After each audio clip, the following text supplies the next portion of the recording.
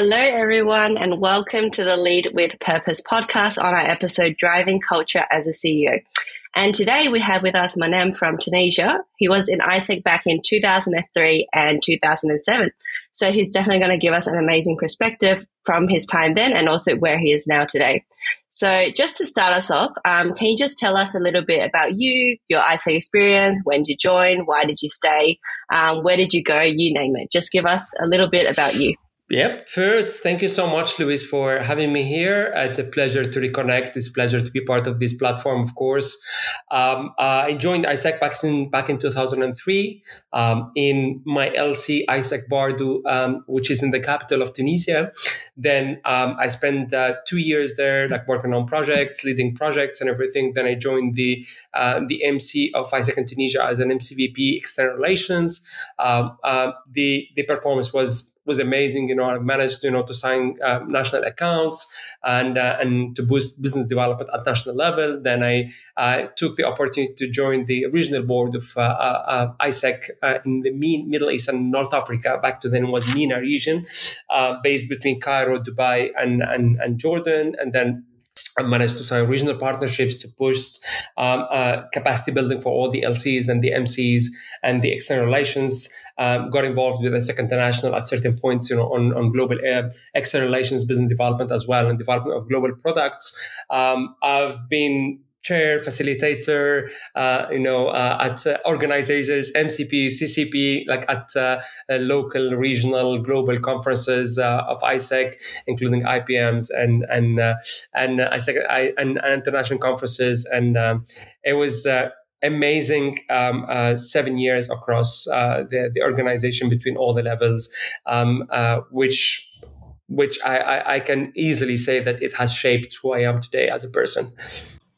Amazing. That's great to hear. Very intensive. A lot of things that you definitely did in those 7 years for sure. So from the time that you were in AIESEC and even post AIESEC, you can touch a little bit on that now. But what has been your experience working with organizational culture, and why does this matter to you? When I, of course, when I joined AIESEC, you kind of hop into a platform of highly diversified individuals from across the world, and people come from different backgrounds, and they have differences, and then they have their own cultures, and then they're supposed to meet under one roof where they should unify the communication process and then kind of adopt certain living practice that creates such a synergy and harmony between individuals around the world in order to achieve one purpose, which is the AIESEC vision.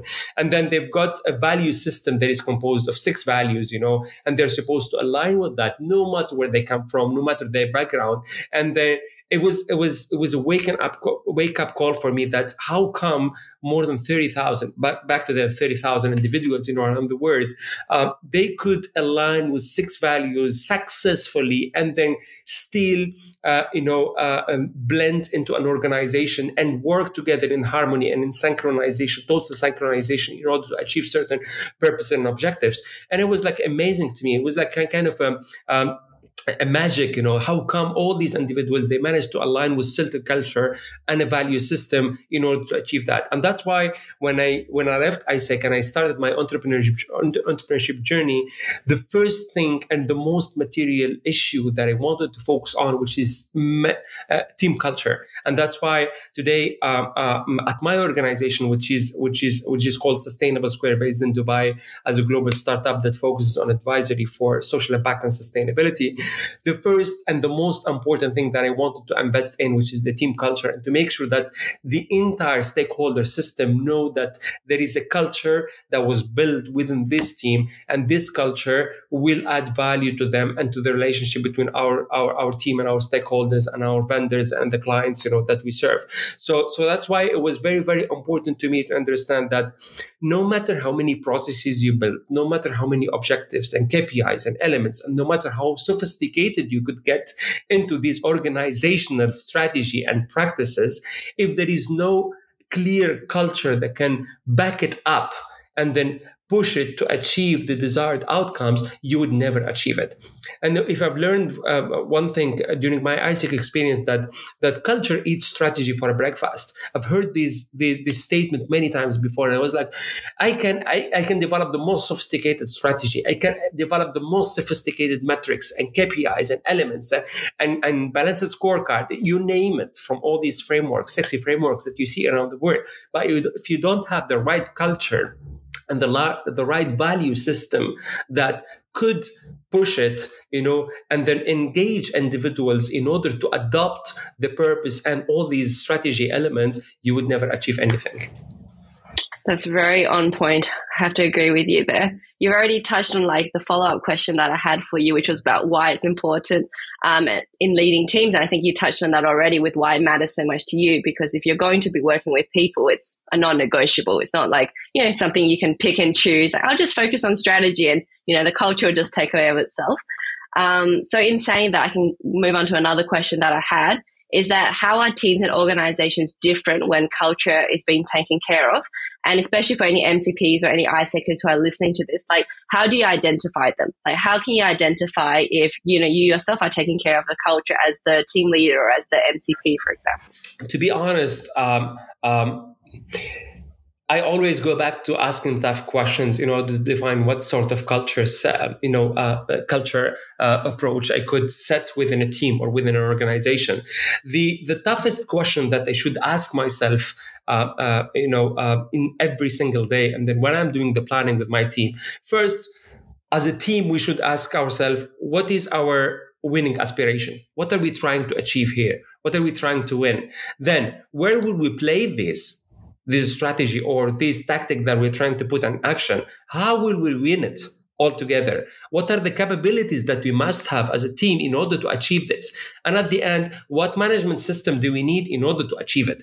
If we ask these tough questions, it sort of lead us to define what sort of culture we have to set in place in order to achieve what we want to achieve. I could reformulate this question in a different manner. The first question could be, for example, what is the culture and what is our culture and our purpose that is unifying us, as individuals or as a team? The second thing could be, how can we improve our culture fit? Because we come from different backgrounds, we have so many differences, as a team. So how can we improve that culture fit between us? What put us in common as individuals coming from different backgrounds? So what is common around us? So if we manage to define what is common around us, we could move. How do we create a consistent, let's say, team or employees experience among our unique segments, because we come from different unique segments. So how can we create that harmony and that experience that unify all of us in order to have a unified approach forward? Then what are the capabilities and the reinforcing mechanism that I have to put in place in order to extend that culture that is emitting from us as individuals? And the last thing, it could be using technology to advance culture. So what sort of technology I can use in order to advance culture? Because today, certain technology could help boost culture, team culture, in order to achieve the desired outcome. So if I can manage to ask these tough questions, these are not tough questions, but then they help me to process my thinking process or my thinking in order to kind of draw that story about the culture of my team and how do I take it forward. So I would always start with asking these questions in order to define a common culture or what common unifies us as a team in order to set or to draw that story that is known as our culture as a team. Wow, thank you very much. Thanks for breaking it down to very clear steps and questions. I think I'm going to do that exercise even after this podcast recording myself too. And when it comes to you gave us the step-by-step, you gave us kind of the logic or the questions that we should be asking ourselves. In your experience within AIESEC and even outside of AIESEC, what have you noticed as the top challenges of creating the desired organizational culture? I think most of us have the best intention, we understand its importance. However, always, the implementation is not always as desirable as what we planned. So in that sense, what are the top challenges you've always noticed, and how would be your tips on overcoming them? During the last few years, I've recognized these challenges at three levels. First, in ISEC, of course, in my entrepreneurial journey, within my team and within clients' workplace. Because I visit clients, I advise to clients, so I see what sort of culture it reigns, within these workforces. And in these three organizations or three, let's say, stakeholders, I've managed to identify some obstacles and challenges that I see them commonly or being repeated in every workplace. I would say the first obstacle or challenge for unifying or creating a strong culture is the resistance to change. You see sort of people that are very resistant, very rigid in their approach, and they wouldn't want to change because that's who they are. They come as a set stone, and there is no agility, there is no flexibility in their approach, and they're not even open in order to adapt or to accept different opinions. So that resistance to change is one of the main obstacle to build a strong unity or strong culture within the workplace. I would say the second thing is not communicating the purpose. You will see a lot of leaders, a lot of managers, when they approach their team to give instructions, they don't give instructions with a purpose. So they don't define the purpose element of that instruction, as if you are just giving an order, and giving an order does not create culture, does not enhance the relationship. It comes as a top-down approach, and it does not really create that supportive process or engaging process between the employees and the manager, or the employees and the leader of the organization. So if you are not blending your call or your request with the purpose of asking that information, or the purpose of asking the team to do such a thing, then it comes dry. It comes dry, and then it has no value element. It has no culture element. It has no purpose element. And it becomes a hurdle in order to achieve certain culture or to set certain culture at the workplace.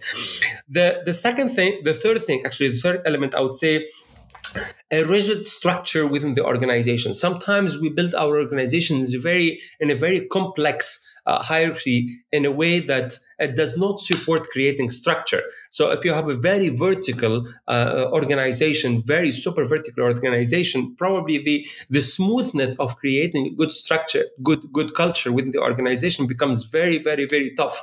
On another way, if you create a flat organization, probably communication is boosted. The interaction and the engagement between the different elements of the organization are smooth and quick, which helps to boost the culture. It helps to create a strong culture within the organization.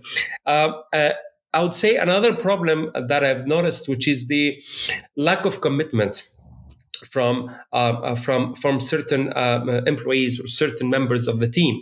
I always say this within our organization, that you can never make someone reliable. He's either reliable or not. We cannot teach people to become reliable. We cannot teach people to become committed. He's either committed or no. So how can you work with these individuals that don't really put commitments to the purpose, because they're not buying into it, which brings us back to the second problem, which is communicating with purpose, which is giving instructions with purpose. So everything is being blended together, that could boost the organization culture or stop it at certain point, or lower the speed or the uptake of the organization culture. Another problem that I've seen, which I've seen it in clients actually, which is merger and acquisitions in the private sector. So when you merge or you bring two organizations that have different cultures, and you're trying to merge them and blend them together, which we see now, startups merging together, organizations acquiring other organizations. So different set of values, different set of practices merging together into one team. It's the toughest thing that you can do in order to create a common culture. So these people are used to a different set of standard, different set of attitude and practice, and the others they come from a different environment. So how can you blend them together to create one unified culture for that merger? So these are the main problems. These are the main obstacles that I've seen during my experience working with organization and culture. Thank you. That was That was very nice. And I can definitely see the connection between the challenges and what you were saying earlier about what the questions you should ask yourself as well. Like you said, it's all very interconnected as well. But yeah, resistance, not communicating the purpose, lack of commitment, more rigid organizational structures. For sure, it blends well and it makes sense with what you were saying earlier as well. And then when it comes to any MCPs who are listening to this podcast and they're going like, wow, this is a lot of content. I'm learning a lot. Or maybe they're thinking, okay, what is the best way for me to, implement and start practicing some of these main concepts? Like, what would be your advice to them? I would go back to asking these simple questions that I've shared with you in I think, question number 2 or 3. Asking these questions will help to structure your thoughts, because the word culture is intangible, right? So how would you create a culture? It's something that it's the most vague thing that you can have as an entrepreneur or as an MCP or as a leader of an organization. So how can you create a culture? Because a culture is a reflection of your personality as a leader, right? So it's how do you drive your team in order to achieve something that you believe in? But how can you let all your beliefs and you harmonize them with the team in an engaging process in order to create both ways or two ways common cultural interaction? You don't want to dominate your beliefs to the team or to reinforce or enforce your beliefs to the team, and you don't want the team to enforce theirs, because we need both sides. So how can I engage with them through these questions?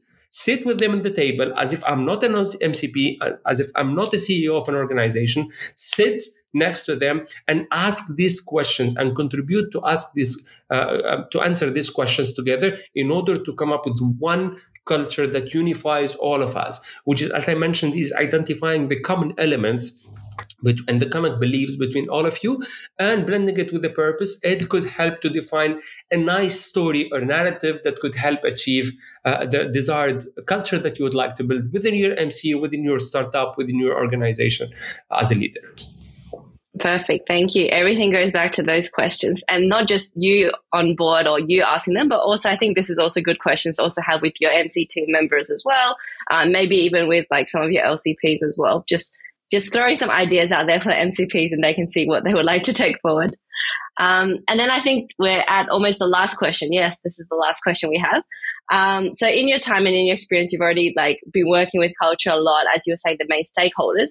Do you want to share with us what are the best examples or the best good case examples you saw in your experience of organizational culture management? Yeah, I would speak about two key stories that have really come through when it comes to in my career, of course.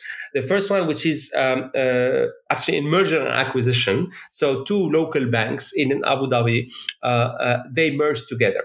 The first bank has 1,500 employees, and the second bank has 7,500 employees. The first bank is highly entrepreneurial, agile. They're so aggressive in the market. The second one is state-owned. They're laid back. They're very relaxed, right? So how would you bring two different cultures into one organization, a merger between these two banks, and then create a common culture that would take the brand forward, or the newly established brand forward? And that was the most challenging thing ever. I've seen it. I didn't get involved into the project, but then the top management, they were sharing with me that technology was smooth. Blending the products was smooth. Blending the assets was smooth. Blending the culture was the toughest thing they've gone through. Which is, how can you merge, people, they come from different set of values, different attitudes, different policies, different way of doing work. They're both bankers, right? They're all bankers, right? But then they have different approach to doing business, different approach to approaching the workplace. And then creating a common culture between both, it was the toughest thing that they had to go through. So how can you first admit that there is no right or wrong culture? Right? You can say that these ones have their own culture and the others have the right culture, because the other ones are very productive and they're very aggressive in the market and they're very entrepreneur driven, and the others, they're state owned. So but the others, they've managed to develop great assets, and they have bigger assets than the other one. So how can you get the best out of these two and blend them together? So looking at the common things and the achievements and learn from each other throughout the last experiences or the last years of establishment in order to create a stronger brand that pulls out the best culture from both organizations and then create a stronger brand forward. That was one of the best experiences I've come through. The second one, which is, I would say, one of my clients, ex-clients, actually worked with them. It's a global agency called Omnicom Media Group. I think they exist in New York and different part of the world.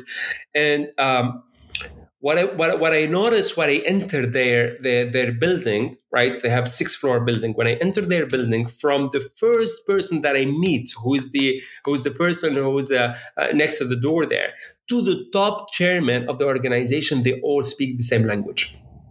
You feel that you are being treated the same. You feel you are being asked the same questions. It's not something that they have managed to institutionalize, right? Because it's a very, very, very tough. They don't really get manuals and take people, tell them you have to learn how to ask questions. You have to learn how to respond to people. No, that's not. But they managed to disseminate a spirit between the entire workforce that could approach all stakeholders in the same way. So when you're speaking to any person within the organization, they have more than 600 in the MENA region.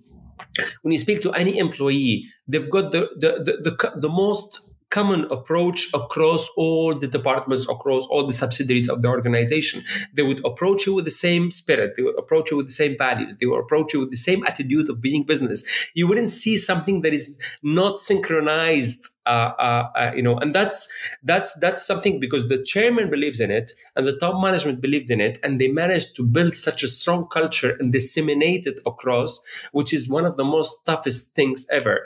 And I will end up this with what I've learned from both experiences to implement at Sustainable Square, which is my startup, that with no defined great culture, you would never be able to achieve anything. Because when we started investing into boosting our culture and then creating a set of standards they may not be written because we don't need to write everything, but these are practices and attitudes that are communicated to everyone of the team, that the team, they adopted it and they felt that it is relevant to them. It helps them to be more productive. It helps them to trust the workplace, and they've taken it forward. Not to mention that 80% of my workforce are ISACers. So it makes it very, very, very, very easy, for me that ISACers, they come with a set of values, and then it's easily it makes it very easy for them to blend with the culture and then to kind of carry on, that set of values that they have learned during ISEC to the new workforce and build on it, and then to make to invest and to make the brand even bigger. So culture is number one for me. And even trickle down that in the interviews. So when I interview people, I interview employees or applicants, I tell them, I want to know nothing about your academic degree. What did you work, your expertise? That doesn't interest me at the first place. In my first interview, I want to know who you are as a person. Where do you come from? If me and you are going to become friends, what would you tell me about yourself? So I want to assess as much as possible if this person fit perfectly in my culture that I've built within Sustainable Square. Then I will be interested to see whether he's competent and what skills or what background he has acquired during the last few years. So culture is what helped me to build stronger relationship with my clients. And clients, they will tell you Sustainable Square is about culture. Sustainable Square is about the people that are there. It's not about the products. It's not about the advisory services. It's not about the software that we have built, but it's about how comfortable are we to deal with people from Sustainable Square because they've got great culture. That was a perfect note to end this podcast on. I love it. I love the example that you gave as well. It's number one, and it's also the first thing that you test or you look for when you're looking at applicants to join. So I think actions always speak more than words or anything that you're going to write. Definitely the practices that you have in place. But thank you very much for joining us on this podcast. I had a very nice 30 minutes with you. It was a very good start to my morning. I hope you also enjoyed reconnecting a little bit with ISEC. You won't see all the people that are listening to you, but it'll be live, and I'm sure that they will thank you for this as well. Thanks a lot for having me, and then wishing you all the best. I'm always close to support and to be part of that culture that has shaped who I am as a person. Amazing. Thank you. Bye. Bye-bye.